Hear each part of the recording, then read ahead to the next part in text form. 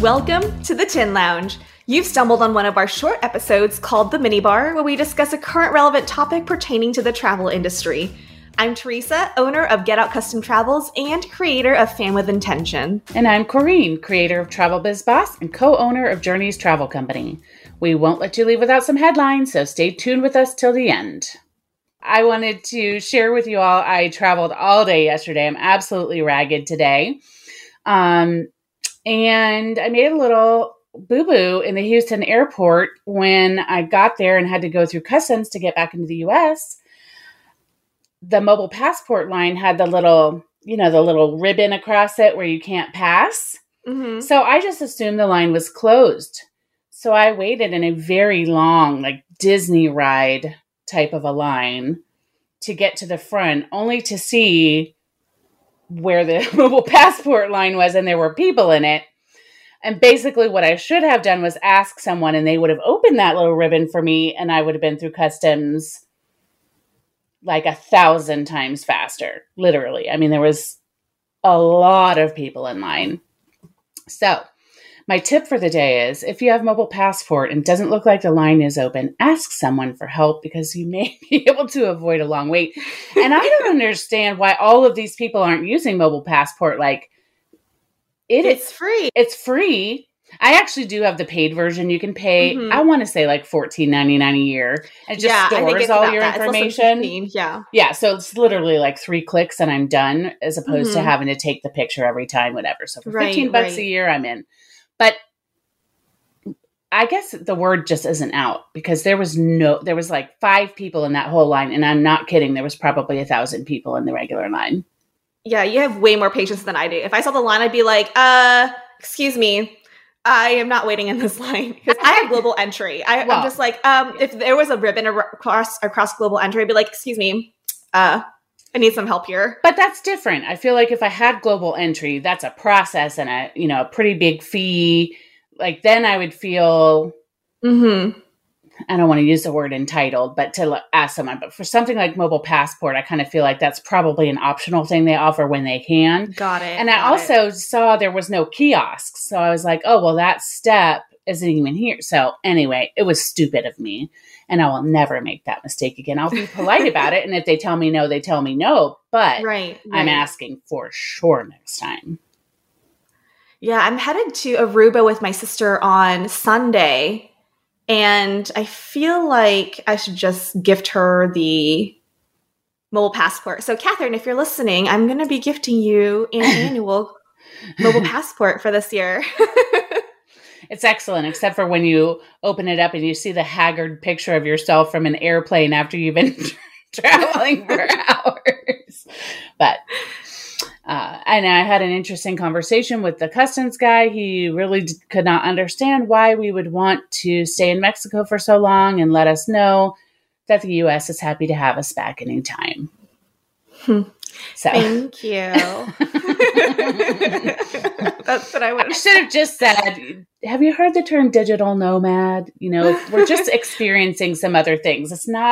We're not giving the middle finger to America. We're just taking advantage of the fact that we can experience some different things. But. Gracias. Oh gosh, I have to tell you that as I was walking up, so I'm so used to, speaking English at home and when I'm working, but anytime I'm in public, I am now conditioned to speak Spanish. Yes. And as I was walking up to the guy, in my head, I was saying, don't say hola, don't say hola, don't say hola. But I'm 100% positive that at some point here in the U.S., I'm going to say gracias to someone because I'm just so used to constantly saying it to service professionals. Well, you are in Florida right now. Like you're in Florida right now and headed to the DR for the TPI Top Producers Retreat. So if you do go out and say anything in Spanish to people, you'll fit right in. In DR, I'll be great. I've noticed that even a lot of the hotel personnel don't have a good grasp on English, which fine by me. But here, I feel like I'm going to go to a restaurant and I'm going to say gracias to a waiter or a waitress. And one of my friends is going to roll their eyes really hard at me. But it will truly be an accident. Well, before we jump into our discussion this week, we wanted to give a shout out to our podcast network, Trav Market Media. Head on over to travmarketmedia.com where you can find other amazing podcasts to grow and build your business. Absolutely. So we've had some, I feel like every week the news is getting more and more positive. There's more and more glimmers of hope.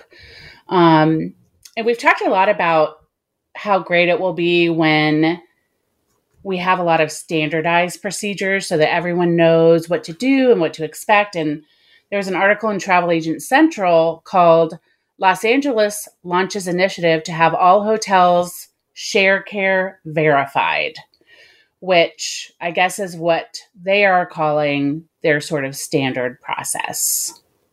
Yeah, and having a standard process like that gives I feel like we as humans like things to be routine and also like things to be familiar. Reliable. So if like different hotels follow the same, they call it health security verification and protocols, then it's easier for them to decide whether or not this is something, or like if this hotel is a place where they want to stay. And I recently started working with a couple of clients for their honeymoon, and they are the most COVID conscious clients I have had since COVID happened. They haven't eaten in a restaurant in over a year, and it was a honeymooning couple. So the groom was very, very adamant about making sure that whatever they do, they know what the COVID protocols are, whether it's the tour company, the transfers, the hotels, whatever it is. He wants to know all the details. And, it's very helpful for them to let me know that up front. So I'm able to best provide them details and information to their comfort level. But having something like this, the Sharecare verified, it helps us as travel advisors better advise our clients if we do have COVID conscious clients like that. Yeah. And I feel, and if it were me, I would feel more comfortable with that client than the one that's like, we're not getting vaccinated and more like less cautious. Only for, I'm talking about from a liability stance. It will make me nervous. Right. Because then if something does happen, they could come back on you. So I like the idea of having people who want to be very informed so that everybody's on the same page and everybody knows what to expect.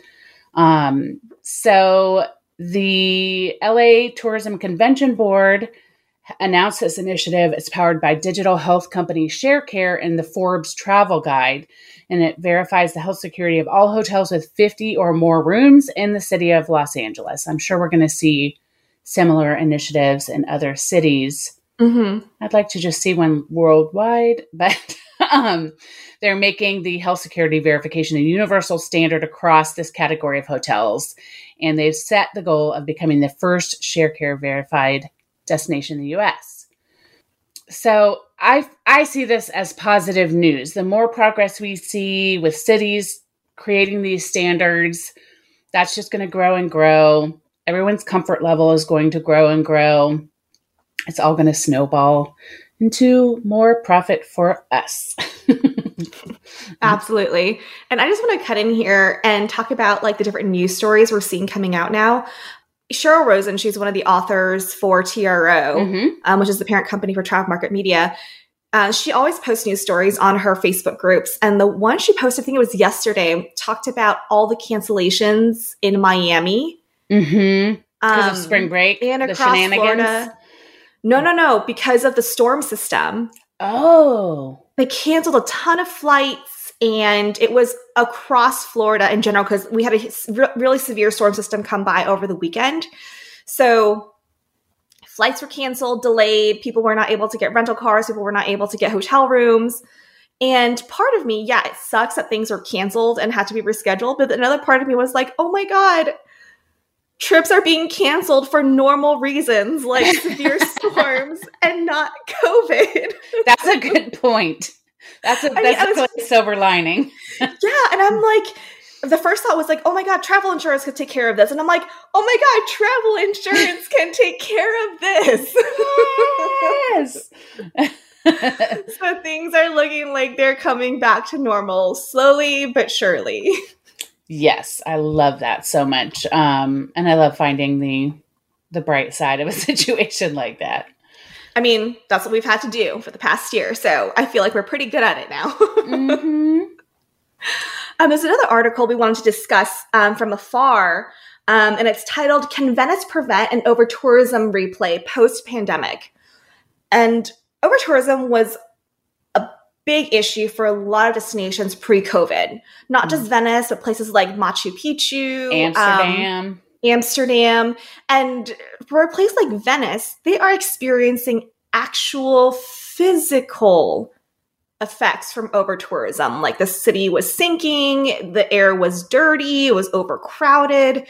So one of the things we touched on early on during the pandemic is how this slowdown gave us an opportunity to look back at what we've been doing and figure out ways to do it better so that post-COVID, when we can travel again, we do things better. So this article talks about how the city of Venice, in order to prevent the level of over-tourism they experienced before, they're banning large cruise ships and they're also regulating Airbnb rentals. Yep.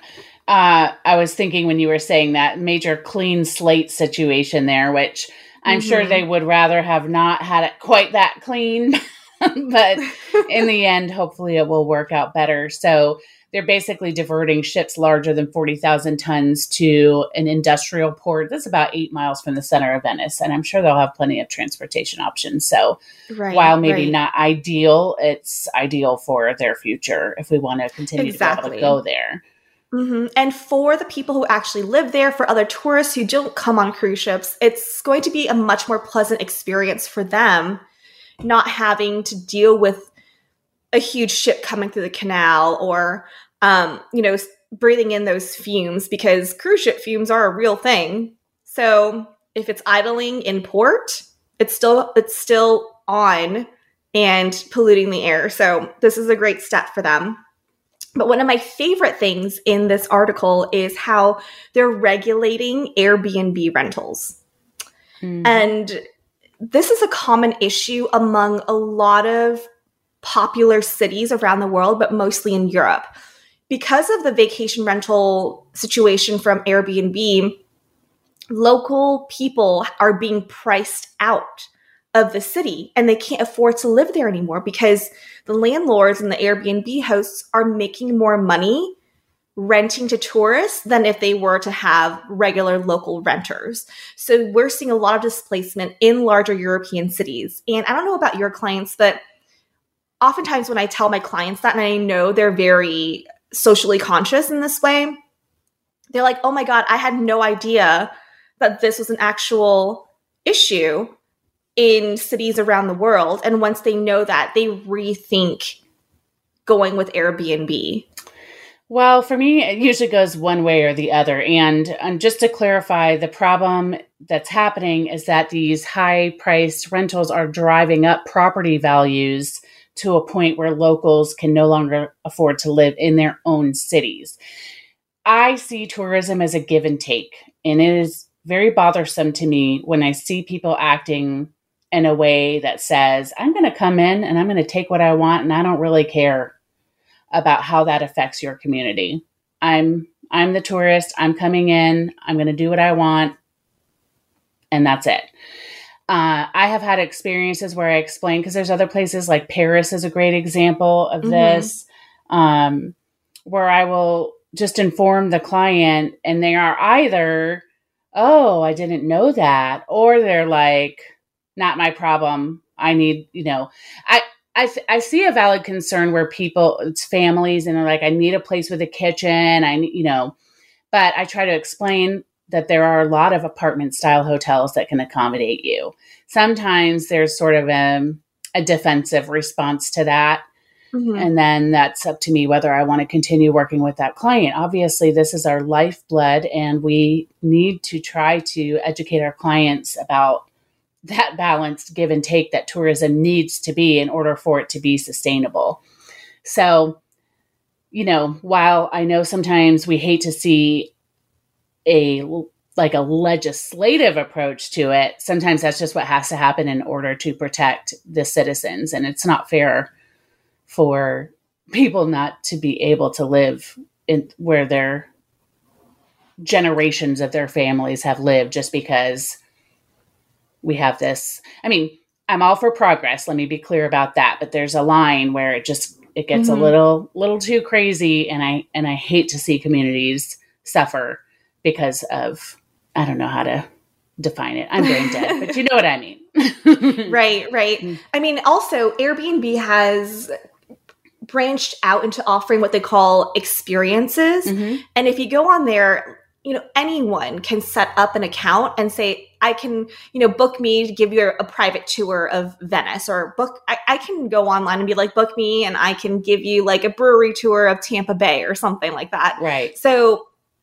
part of these regulations is they're trying to take aim at unofficial tour guides and products such as Airbnb experiences, and saying that only certified travel agents and tour operators are authorized to sell these types of services.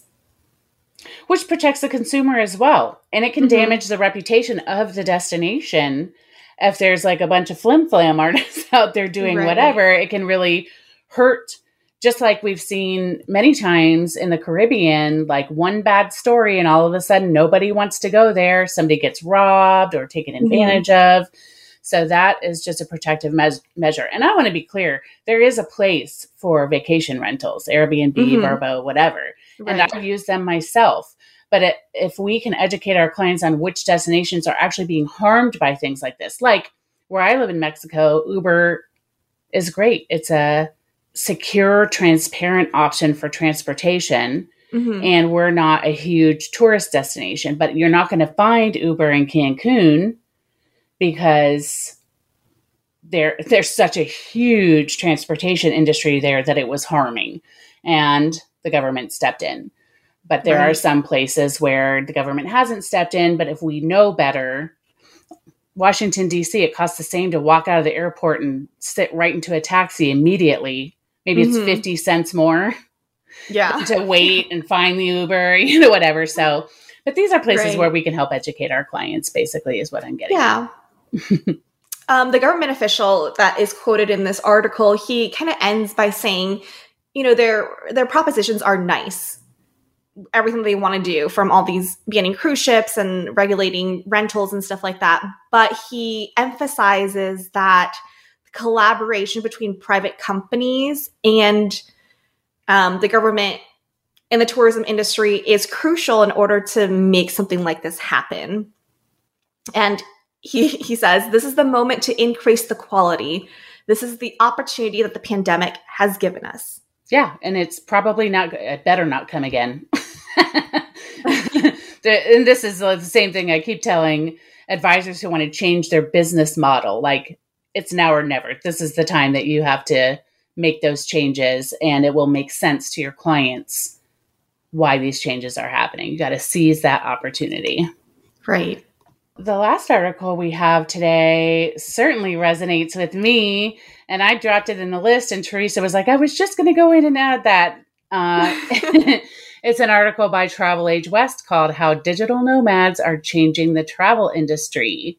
Last night, I was watching TikTok, and a TikTok came up that talked about how Ireland is looking for digital nomads to move into their countryside.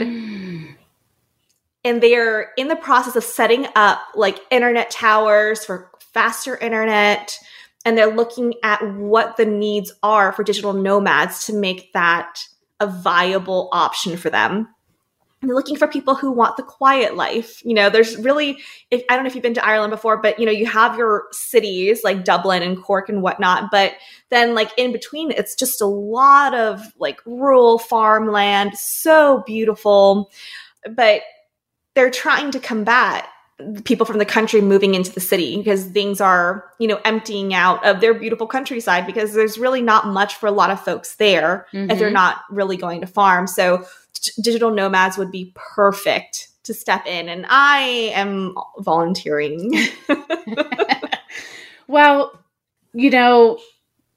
I've talked about this before, and the reason that we moved to Mexico was because we could, because we don't have children. Tracy was pretty burnt out from teaching. She taught at a school specifically for children who have disabilities, and that can, after a few years, it's just a little more wearing. Anyway, we did it because we could. That's it. There was no political motivation. There was no bad opinions about anything at all. It was like, we have this opportunity to work from anywhere as long as there's a good Wi-Fi connection. And it's funny because we went to Holbox a couple weeks ago, and Tracy was looking at how could we live there because it was just such a relaxing atmosphere. And I'm like, nope, the Wi-Fi isn't good. So that's literally and at this point, because we've done it now, I feel like the gates are wide open. Now that I've experienced doing something like that, we could go anywhere. As long as there's good Wi-Fi, we can figure it out. And that's a pretty freeing feeling. And I hope that lots of travel advisors are considering, even just temporarily, even if it's 1 month or something like that, just to see how it feels to really settle into a different community. One of the benefits that I have found from this is we've had to rely on the kindness of strangers. We've had no other choice. We've had to have a lot of trust and reliance upon strangers. And of course, it's been wonderful. And that is something, that's an experience that's irreplaceable. But I feel like it would be interesting to try different places and see the differences in the cultures. I mean, it's just like the sky's the limit at this point. And I realize not everyone can have that freedom, but even if you could do it just for long enough to feel like you're living there, like I said, even a month, so worth it. And then you kind of have to go with Airbnb. Well, in this article, it mentions a lot of different hotels and resorts taking digital nomads into consideration. I mean, we see whole countries doing programs. Like I know Madeira had a program, and obviously Ireland had a program, but I know of I can't think of other countries, but I know there are other countries who are doing this just so people can go into the communities and inject money into their economy. Yep. But this article mentions a bunch of hotels and resorts that are also offering workcation / digital nomad pricing. So you don't necessarily have to go with Airbnb sometimes, depending on the destination. But, it's something where there are options for people. Yeah, and a lot of co-working spaces too. Exactly. Some of the ones that are mentioned, Mandarin Oriental's new working from MO. There are certain rooms with high-speed Wi-Fi access, printing facilities, dining credit, access to fitness centers. So at all the city-based properties, that's something that they offer. And Marriott Bonvoy has over 2,000 hotels with workspaces and business facilities that are part of their Work Anywhere program. Malia Hotels International, and even smaller hotels, not just the bigger hotel chains. So we'll link this article in the show notes so you guys can check out the list. But one of the things that I really enjoy reading about was how some digital nomads are choosing to go with RVs. Mm-hmm. They're traveling with RVs, and there's what's this company? RV Share, a rental platform, shows that nearly 61% of people agree that RVs make good workspaces. That was actually a dream of mine. And then we decided it would be too hard on our marriage if we had to get real stressed out all the time about how to park it. So we had to let that dream go. But also there's a lot of communities popping up. So they talk about this group called Wi-Fi Tribe.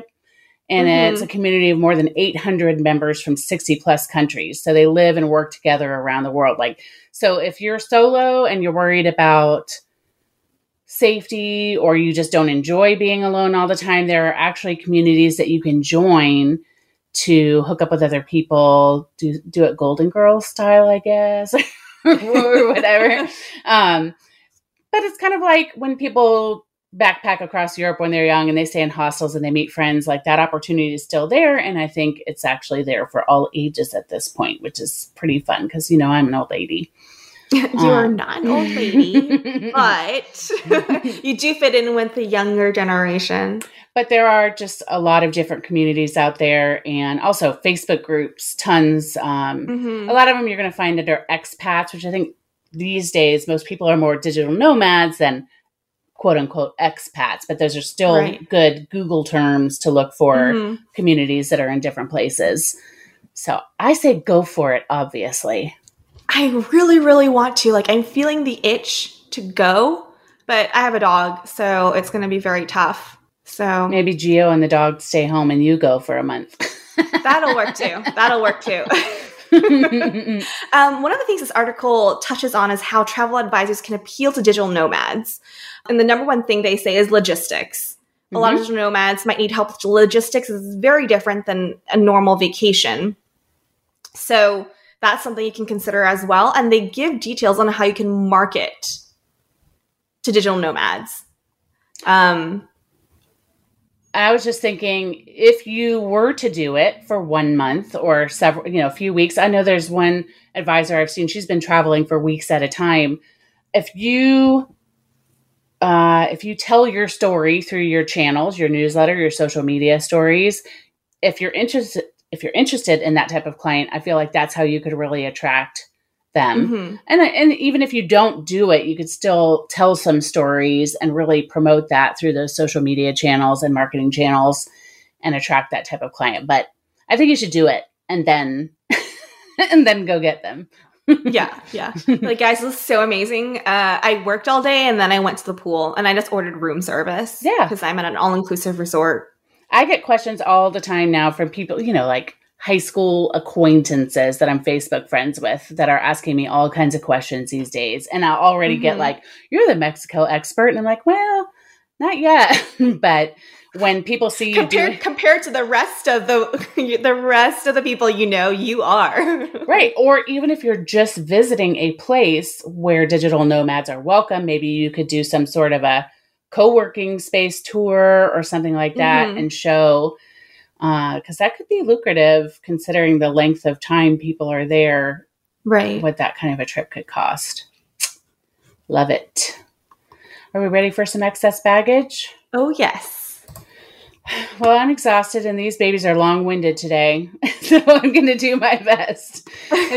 You got this, Corrine. It's time for Excess Baggage, which is a speed round of headlines that are pretty self-explanatory, so you can learn a lot in just a couple of minutes. According to Travel Age West, Crystal Cruises is planning a return to ocean operations on July 3rd, 2021, but not directly from the U.S. The luxury line will instead home port Crystal Serenity in the Bahamas through at least October, and also resume sailings on board Symphony in Antigua and Barbuda on August 5th, 21. They also report that Apple Leisure Group recently announced the debut of Villas by ALG Vacations, a new product line powered by Villas of Distinction, a longtime partner of its Travel Impressions brand. The new offering features more than 2,500 villas in 50-plus destinations around the world, as well as an enhanced domestic portfolio for those who are more comfortable staying close to home right now. The collection is comprised of carefully vetted, professionally managed properties in a vast range of bedroom configurations to suit any size group. An article from Travel Weekly says that Kauai is offering discounts to visitors at island businesses in exchange for volunteering for an extra layer of COVID-19 safety measures. Visitors to the Garden Isle who agree to take a coronavirus test 3 days after their arrival will receive a discount card for use at a range of Kauai businesses. Another one from them says that effective May 8th, vaccinated travelers entering Barbados will benefit from a reduced quarantine after they arrive if they can provide a vaccination certificate from AstraZeneca, Moderna, Pfizer, or Johnson & Johnson vaccines. Travel Market Report says that Globus and Monograms will return to international travel operations in June for the first time in over a year as a result of improving travel conditions. International operations will open in Iceland, Costa Rica, and Ecuador with hopes of expanding travel opportunities in additional destinations throughout the summer months as more people are vaccinated and more borders open. Another headline from them reads, ASTA supports legal action for removing restrictions on cruise travel. On Thursday, Governor DeSantis announced that the state of Florida had filed a lawsuit in federal district court against the Biden administration, the U.S. Department of Health and Human Services, and the CDC, citing what it calls an unlawful conditional sailing order that's prevented the cruise industry from restarting voyages from Florida ports. According to Travel Pulse, Alaska Governor Mike Dunleavy has signed a bill urging the U.S. Congress to exempt cruise ships from the Passenger Vessel Services Act, while Canadian ports are closed to cruise ships carrying more than 100 people. He also threatened to sue to lift the conditional sail order issued by the CDC that blocks cruising through November.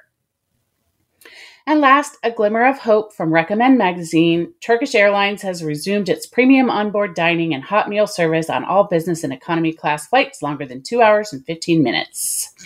And that's it for Excess Baggage. Just a reminder that all the articles we've referenced today can be found in the show notes. Please remember that we didn't write the news, we're just sharing it. If you've enjoyed the episode, please subscribe, leave a review, and or share the show. Also, head on over to our Facebook and Instagram pages, which are both under the Tin Lounge. We'll link them in the show notes. If you have any questions or comments or just want to say hello, please shoot us a DM or email us at hello@thetinlounge.com. We will see you next week. Bye. Cause no one can do it like we do it, like we do it, like we do it. Cause no one can do it like we do it, like we do it, like we do it.